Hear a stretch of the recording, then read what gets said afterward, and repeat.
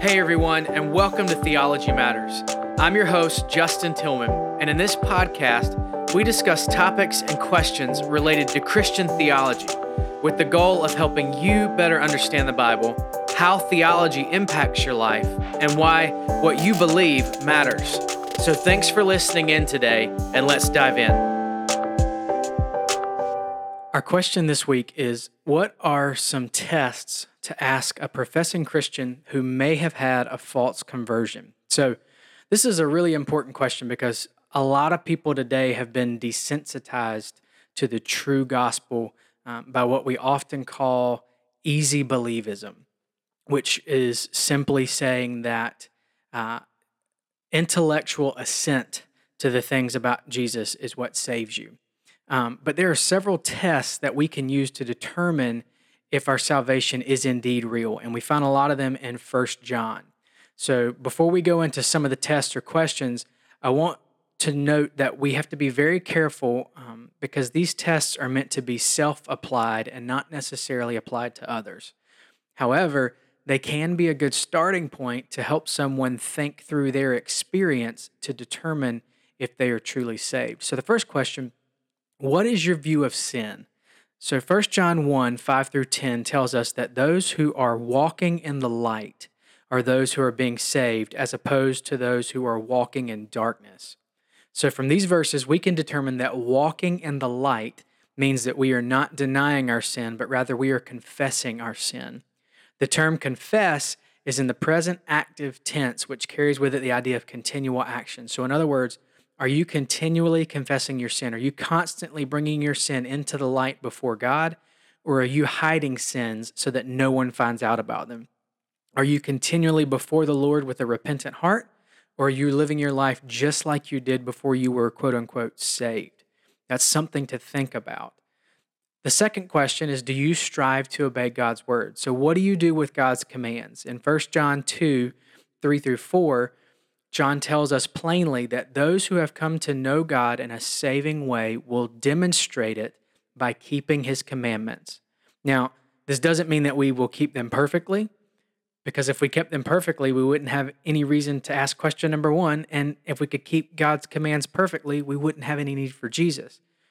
However, if someone's life is characterized by a lack of obedience, there's a pattern of disobedience to Jesus' teachings, or shows a lack of care for the Word of God, that's a troublesome indicator.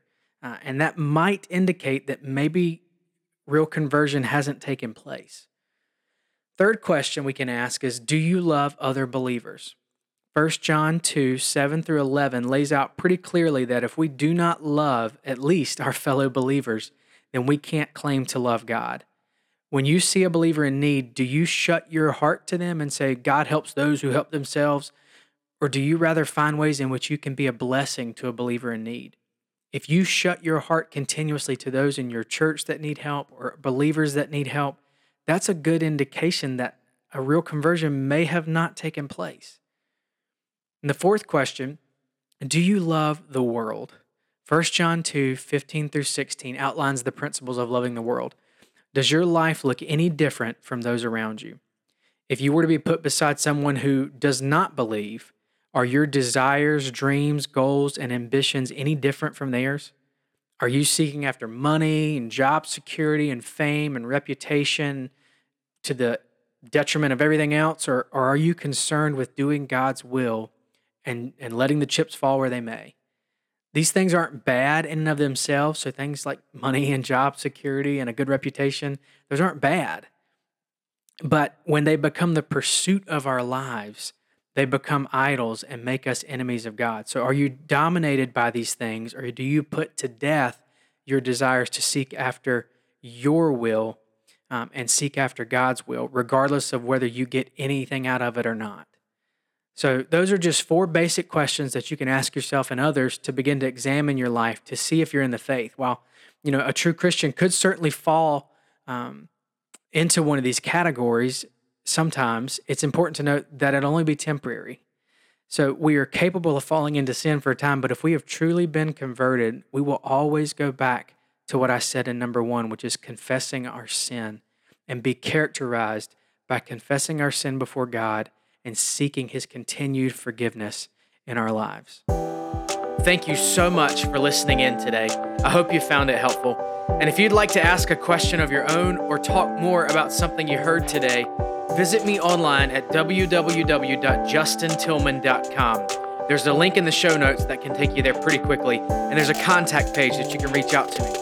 If you enjoy this podcast, please consider giving it a 5-star rating and subscribing so you don't miss an episode. And share it with someone else who might find it helpful as well. Until next time, may the Lord bless you and keep you. May He make His face to shine upon you and be gracious to you. May He lift up His countenance upon you and give you peace. God bless.